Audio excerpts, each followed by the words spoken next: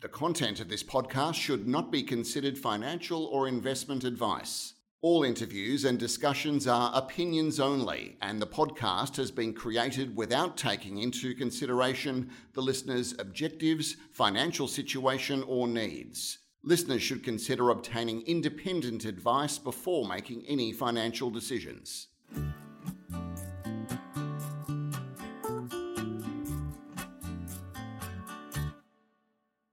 Welcome to the Stockhead Wildcatter Report, and today we are talking with Andrew Purcell, who's the chairman of Melbana Energy. Welcome, Andrew. Thank you, Peter. So, Andrew, it's been a busy period for Melbana. You've been working to get your beehive project farmed out up in the Bonaparte Gulf, and you've also got your Cuban permits in good standing and now working to get some wells drilled in 2020. Perhaps you could just tell us a little bit about yourself and how you came to be chair of Melbana. We a lot of people will remember Melbana as MEO Energy and with other assets in the Timor Sea and in Australia, and now you've really fined down to these interests in the Bonaparte Gulf and in Cuba. Sure, Peter. Well, my career has mostly been in investment banking with Credit Suisse, and during that time up in Asia, for a large part of it, I had a responsibility for the resources sector. I did a number of projects, financing projects in Australia and in Asia in the oil and gas and precious metal space. And after my career in banking, whilst I was in Asia, one group that had floated on the Singapore Exchange was looking for projects, and I was involved in helping them farm into the Beehive project many years ago, which they did, but then they didn't go ahead with it for various reasons. And but during that process, I got to know what is now Melbana well and the board well, and the board was desiring a refreshment, and I was asked to step in as chairman, which I liked the projects and the people, and I accepted. Well, that's very good. I know Mike Sandy, he was studied geology with me at Melbourne University. So, yeah. That's right. Yeah.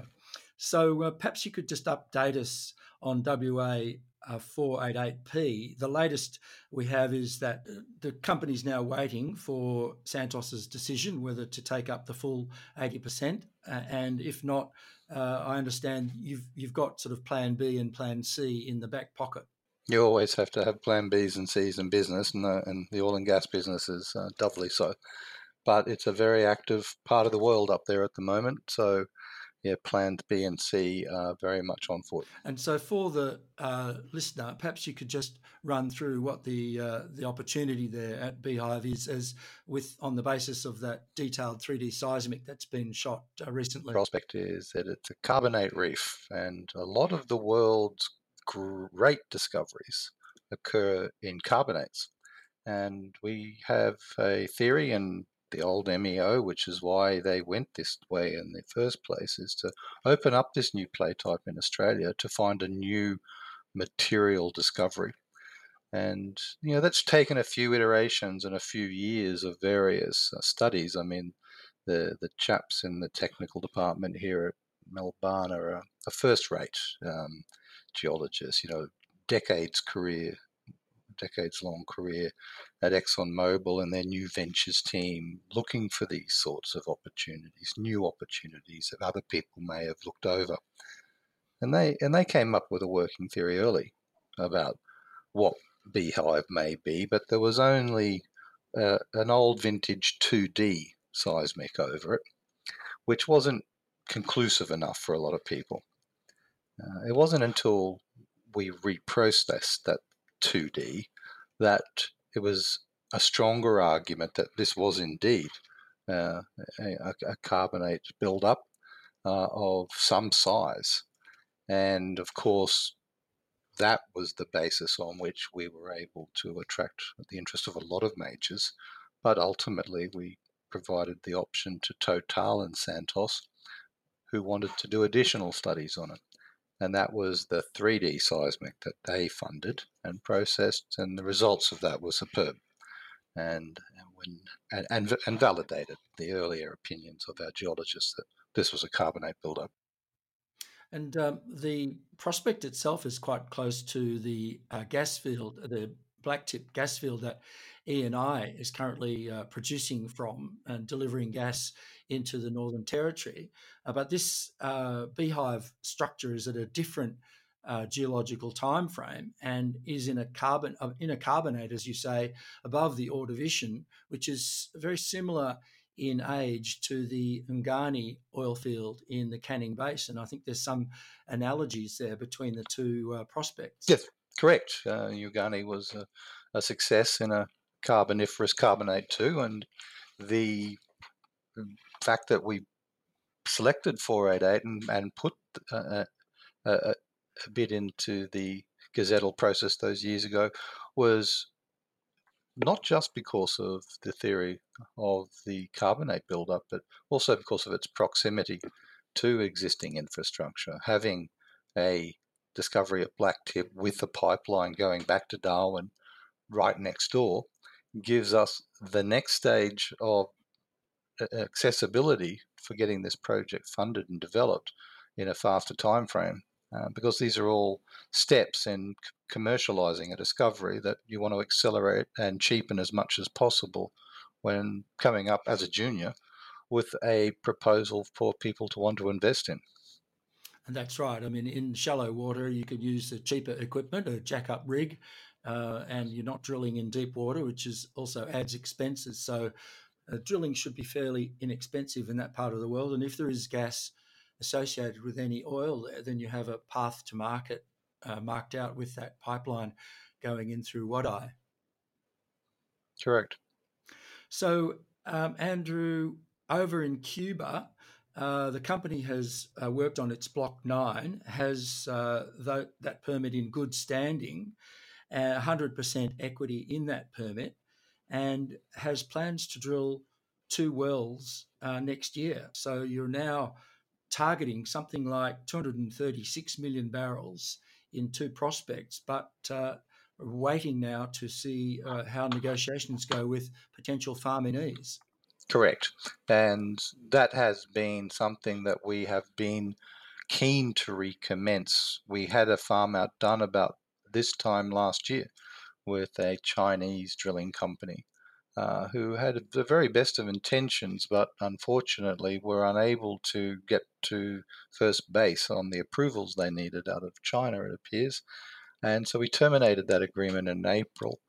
And then we had lost 6 months.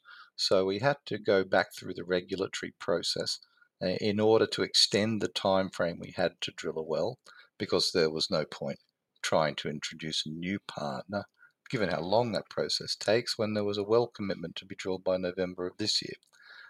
But that's now done. We have got all of our regulatory ducks in a row.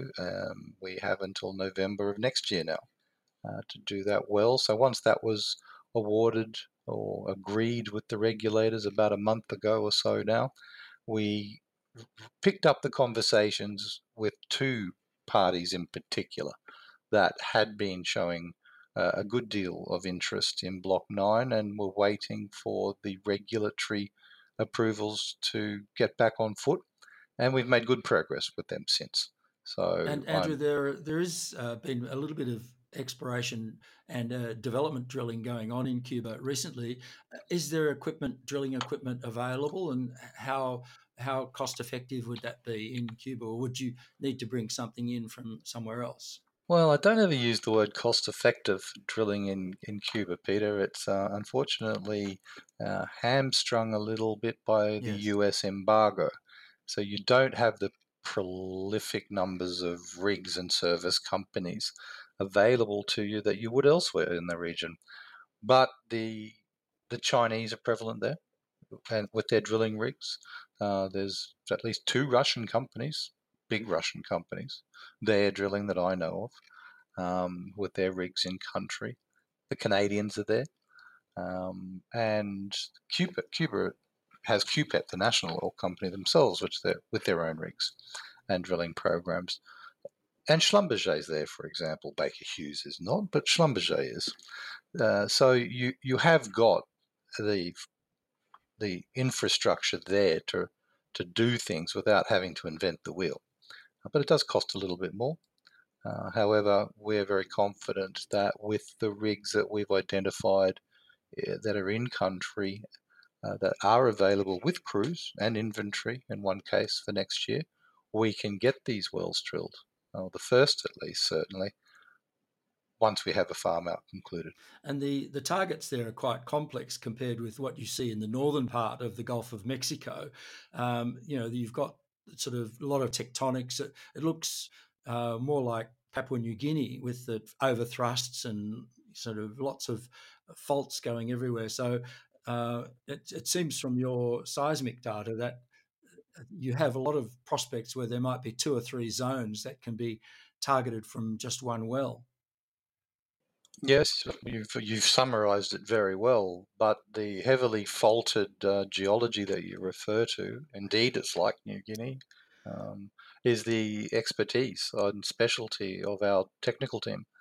And this is what took us into Cuba in the first place, where we thought, could a small company apply its competitive advantage in a way that we don't have to compete with majors. We wanted big targets.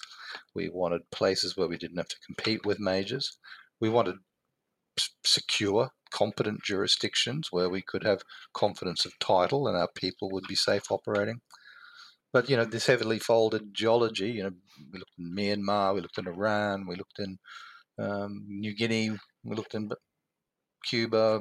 When we put all those various variables together and ranked them, Cuba came out on tops. Yeah. How do the fiscal terms compare in Cuba? Quite favourably. Quite favourably. The tax concessions are good.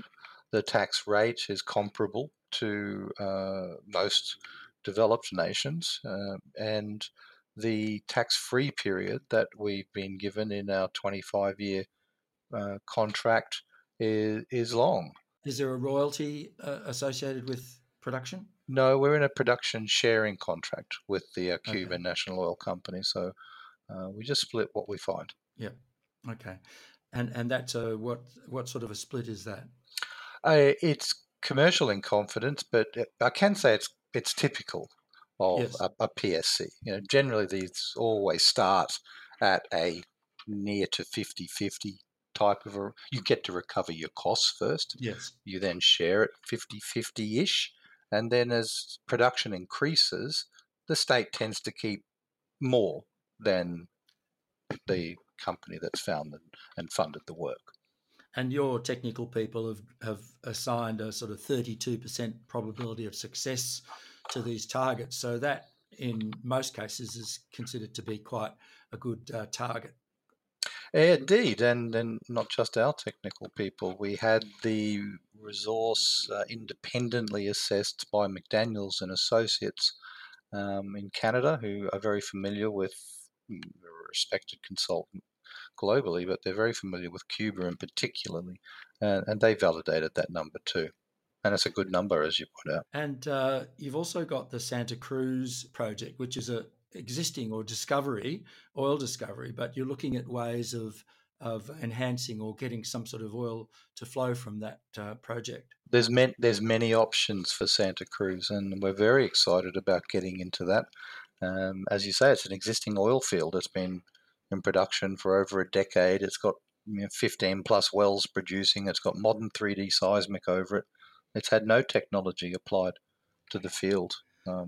We can do a lot with it, and we hope to be doing more in that in the new year. So at the moment, the company's trading has a market capitalisation of about 20 million, something in the order of $2 million in the bank.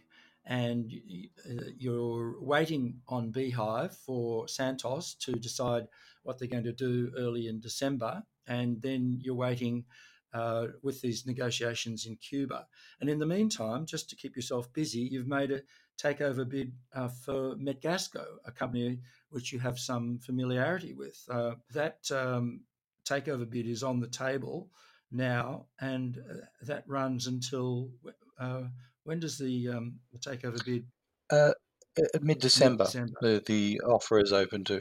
So at the moment, you have just under 20% of Metgasco, and you're waiting to see how the other shareholders respond. Right, that's right. Yeah, it's just a little over 20%. I think Melbana has reported that it has an acceptances so far. Most of that, as you point out, comes from me, and I believe we will wait and see what happens over the next few weeks as news develops. As you point out, with our projects, it's a scrip offer. We're offering 4 of our shares for 1 of Metgasco's. And if our share price was to improve because of a favourable development with one of the projects you've mentioned, either through a farm out in Cuba or a decision by Santos to proceed with Beehive, Yes. or both, then that improvement in the share price that may result from that, assuming Metgasco's share price hasn't moved, then it would make the offer more compelling, and perhaps one would expect that the acceptance rate from Metgasco's shareholders would then increase. That's right. Currently, for the listener, Metgasco's trading at about 4.1, 4.2 cents, and Melbana is at about 0.9, so just under Metgasco's price. So Melbana's share price was to go up to 1.1 or 1.2 cents, then it would be worthwhile for Metgasco shareholders to consider that offer. So really, Andrew, we've covered the 3 main areas, which is what's going on in the Bonaparte Gulf, Cuba, and also with the takeover for Metgasco. Are there anything else? Is there anything else that the company's doing and moving forward with at the moment? Nothing we can talk about publicly yet, Peter. We will when things firm up a little bit and are announceable. But perhaps I would conclude by saying the reason that I invested in this company and the reason I got involved with it was the people, the quality, and their projects. But what they have in common is that they're going for elephants. I mean, the Block 9 onshore, the Gulf of Mexico is a prolific hydrocarbon zone, and Cuba's got a prolific oil industry along its northern coastline already. We're adjacent to an 11 billion barrel oil field. We're looking to drill in a field where there's been previous discoveries. We are very excited by the potential scale. As with Beehive, it's a 400 million barrel equivalent best estimate prospective resource. But when these things work, these carbonates, when they work in a very big way. And so the high side estimate is an order of magnitude bigger. It's billions of barrels. So this is what we offer shareholders: a little company with a footprint on assets of massive potential scale. That's right. And if you retain a 20% interest in a 400 million barrel discovery, sort of 70 million barrels to your account, the market would give you probably $600 or $700 million worth of value for that, and with the market cap of 20 million today, there's plenty of leverage there for exploration success. That's why little companies like ours with this sort of portfolio are worth a bit of your investment portfolio. Not all of it, but the risk end of the spectrum, you need a bit of us for a bit of alpha kick, absolutely. All right. Well, we're going to be watching very closely, and let's hope it's a happy Christmas for your shareholders, Andrew. I do indeed hope it will be. Thank you very much, Peter.